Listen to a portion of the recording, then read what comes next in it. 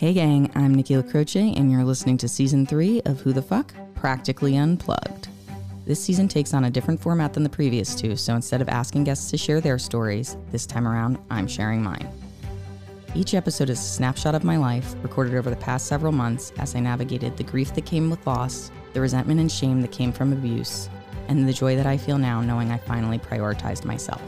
So get ready for a deeply personal and, of course, authentic and unapologetic season.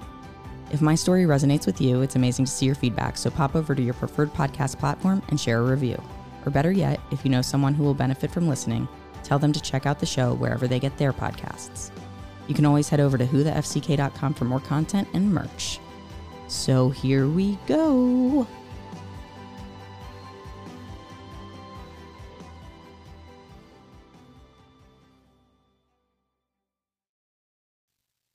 The thing you should know is that whenever I tell people about my life, when I start explaining the way it all went down, there is always a look or a behavior that indicates shock.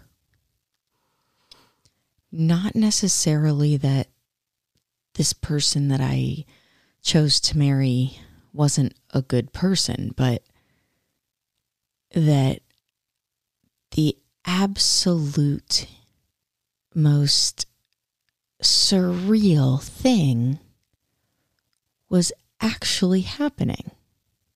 I mean, I don't really even grasp it.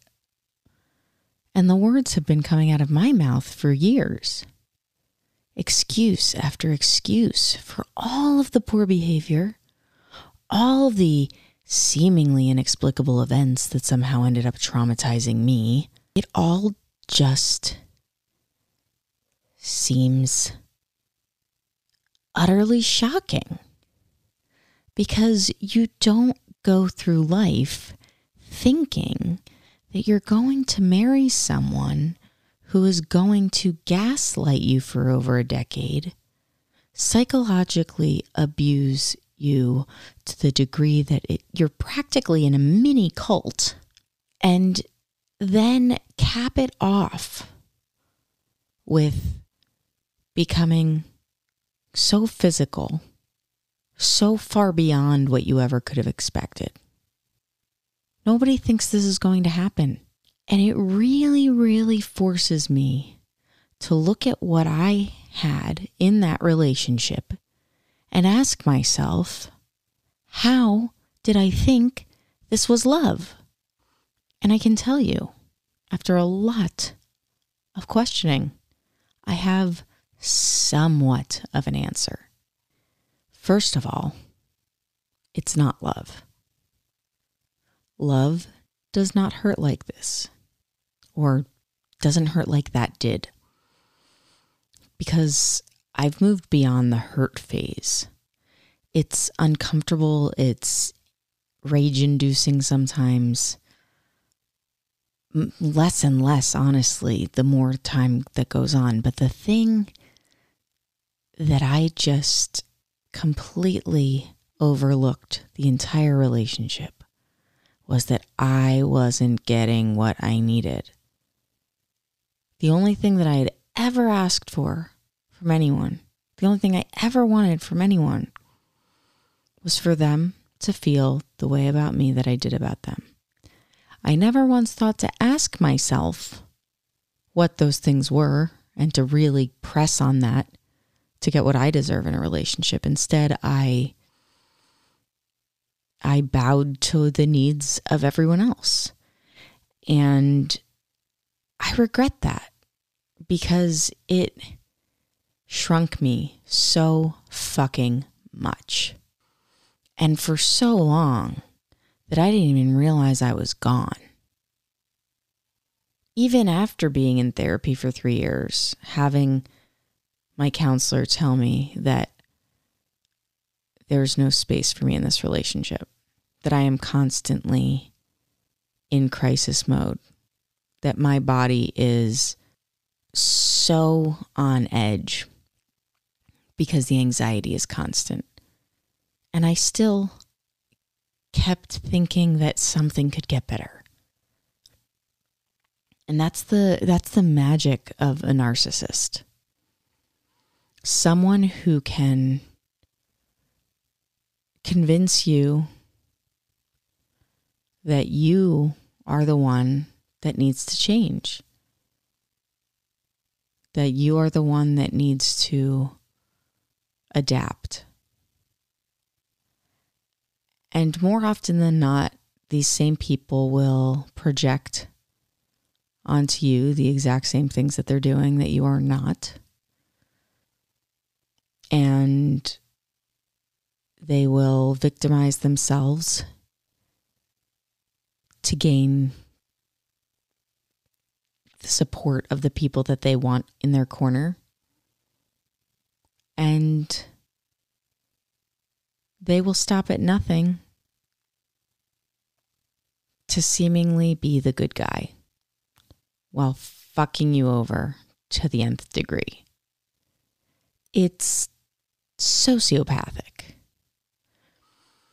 And I have a really hard time with this because I can't ever imagine going through the process of maintaining a relationship just to be a leech, just to be someone who only gets what they want, maybe gives the bare minimum, just enough to keep you there, to keep you feeling like you want them there still, but by no means nearly enough to make you feel safe.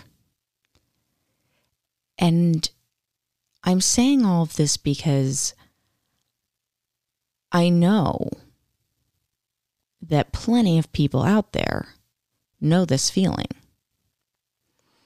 And plenty of people out there are denying the truth that they feel within themselves.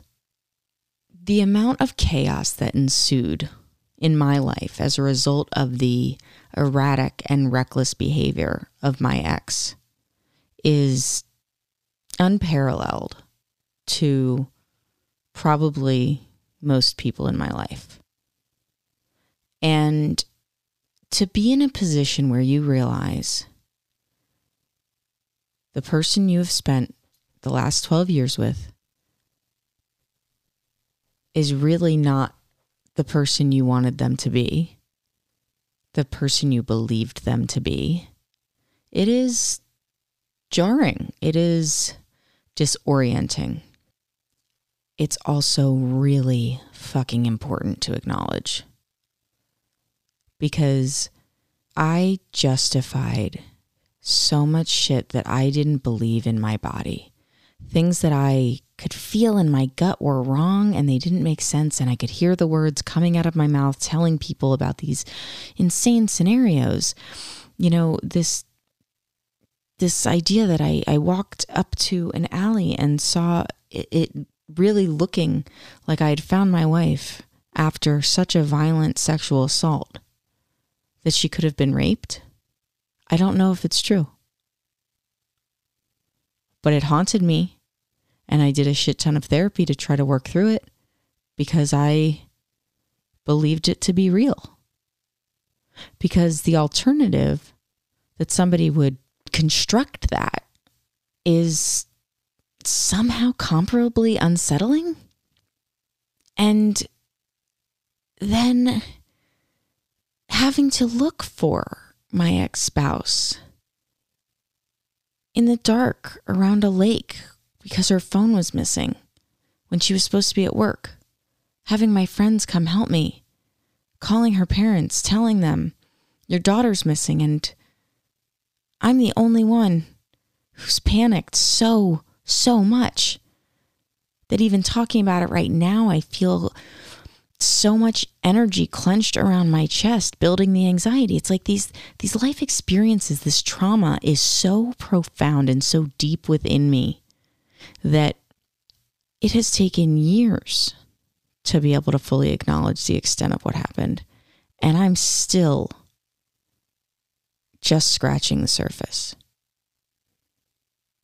My entire life was uprooted because of the lack of self-care and the flat out decision to ignore the mental health issues that were happening, ignoring the substance abuse issues. And so I ignored too.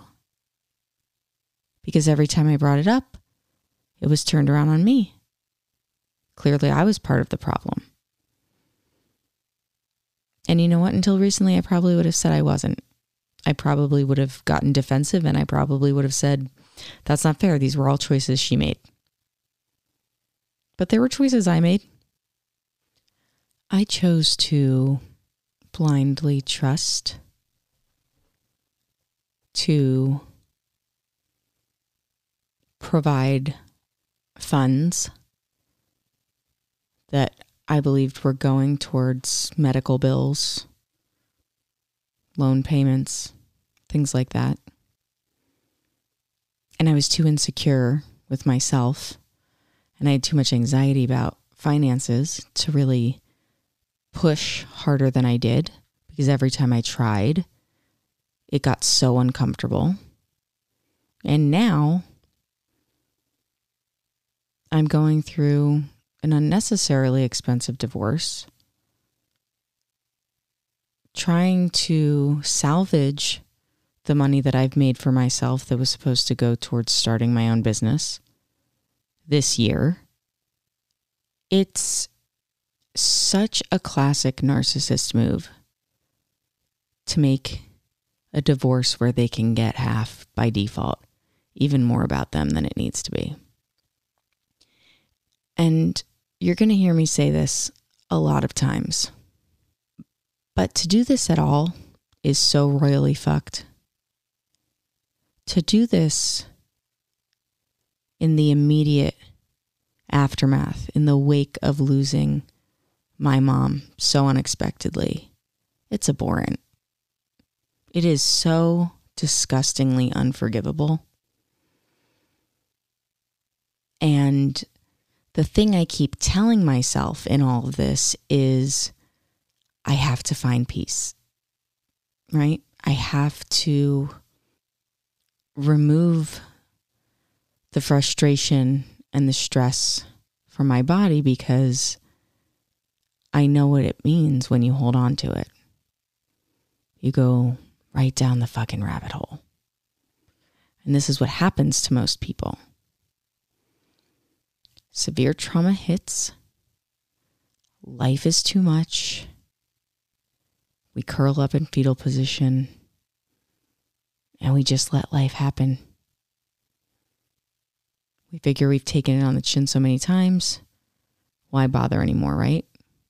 Why spend my time awake fighting this when I can't win? But I'll tell you something. The winning and losing part of it is just the human experience. The thing that I am learning that is truly becoming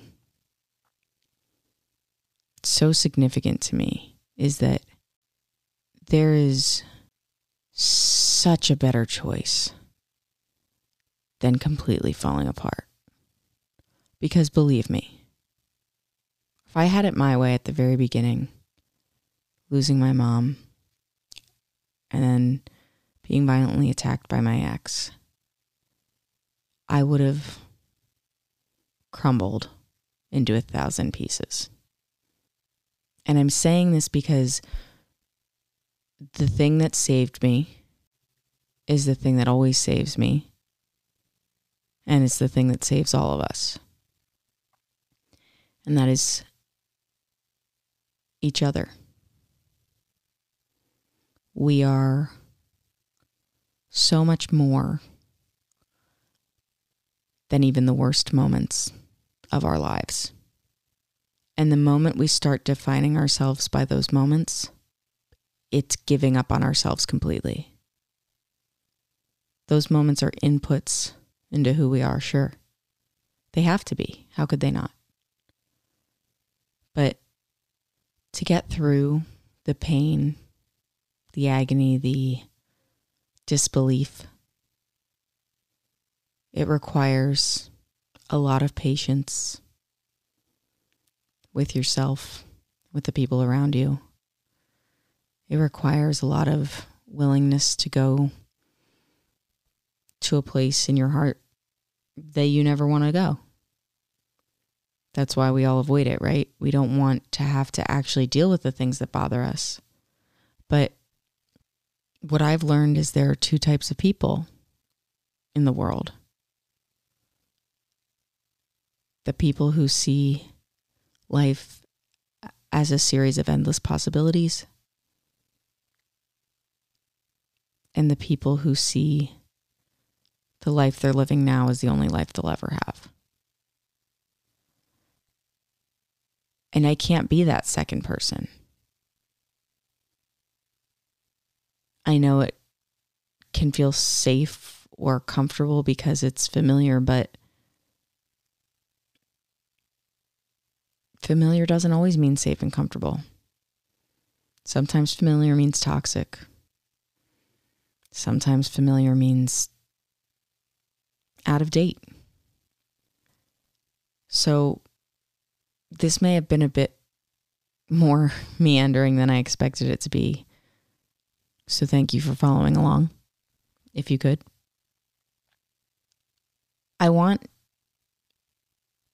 anyone listening to know this. You are never alone in this. There are so many people who are fighting the good fight to keep themselves just going, just waking up in the morning. And every morning that you get to wake up, even on your worst day, you have the choice, as hard as it may be some days, the things that stand in our way. We can keep pushing ourselves to live the best life that we absolutely can and want to live. And I know that there are plenty of things that are circumstantial. And I record things like this and I think to myself, well, what people might think, what if I don't have the opportunity? Or what about, just any myriad of reasons why it might just sound like bullshit. But what I will say in having done this podcast is that your stories matter, and they don't just matter to you. They matter to me because everyone has one, and we all deserve the space in our relationships with ourselves and our relationships with anybody else to be true to that story. Even the unsavory parts, even the parts we wish didn't exist. And we owe it to ourselves to try to have better if we aren't happy with where we're at. And it's not going to be easy because fuck all if it ever is. But I look at the amount of pain and strain that has gone on in my life for the past few years, and I know for a fact the thing that saved me is all of you. It's the people in my life who showed up when I needed them. The new people that I met, that I was able to interview, that I was able to learn from, that I was able to cultivate real meaningful relationships with. People whose energies align with mine. We don't have to live in this world the way we've been living in it. We can all do better for ourselves, and we all deserve to do better for ourselves. It is never too late to decide you want to live a different life than the one that you're living. The circumstances might not always be easy to remove yourself from a situation or to change your life on a dime, but your happiness matters. Feeling like you have purpose matters. sharing your life with other people, whether those are friends or family or your significant others, those relationships, that connection matters. This life is so fleeting and so busy with worry. And we have to change that. We cannot continue to exist in the pain of yesterday when we have no idea how many tomorrows we have. Well, gang, that's all for this episode of Who the Fuck Practically Unplugged. Thanks for listening. And if you like what you hear, share with your friends, coworkers, relatives, or anyone you think needs a healthy dose of introspection and raw authenticity. Feel free to rate and review wherever you get your podcasts. You can also visit whothefck.com to check out more content. And don't forget to give me a follow on Instagram at whothefck_Nikki to keep up to date with what's new in my world. Catch you on the flip side.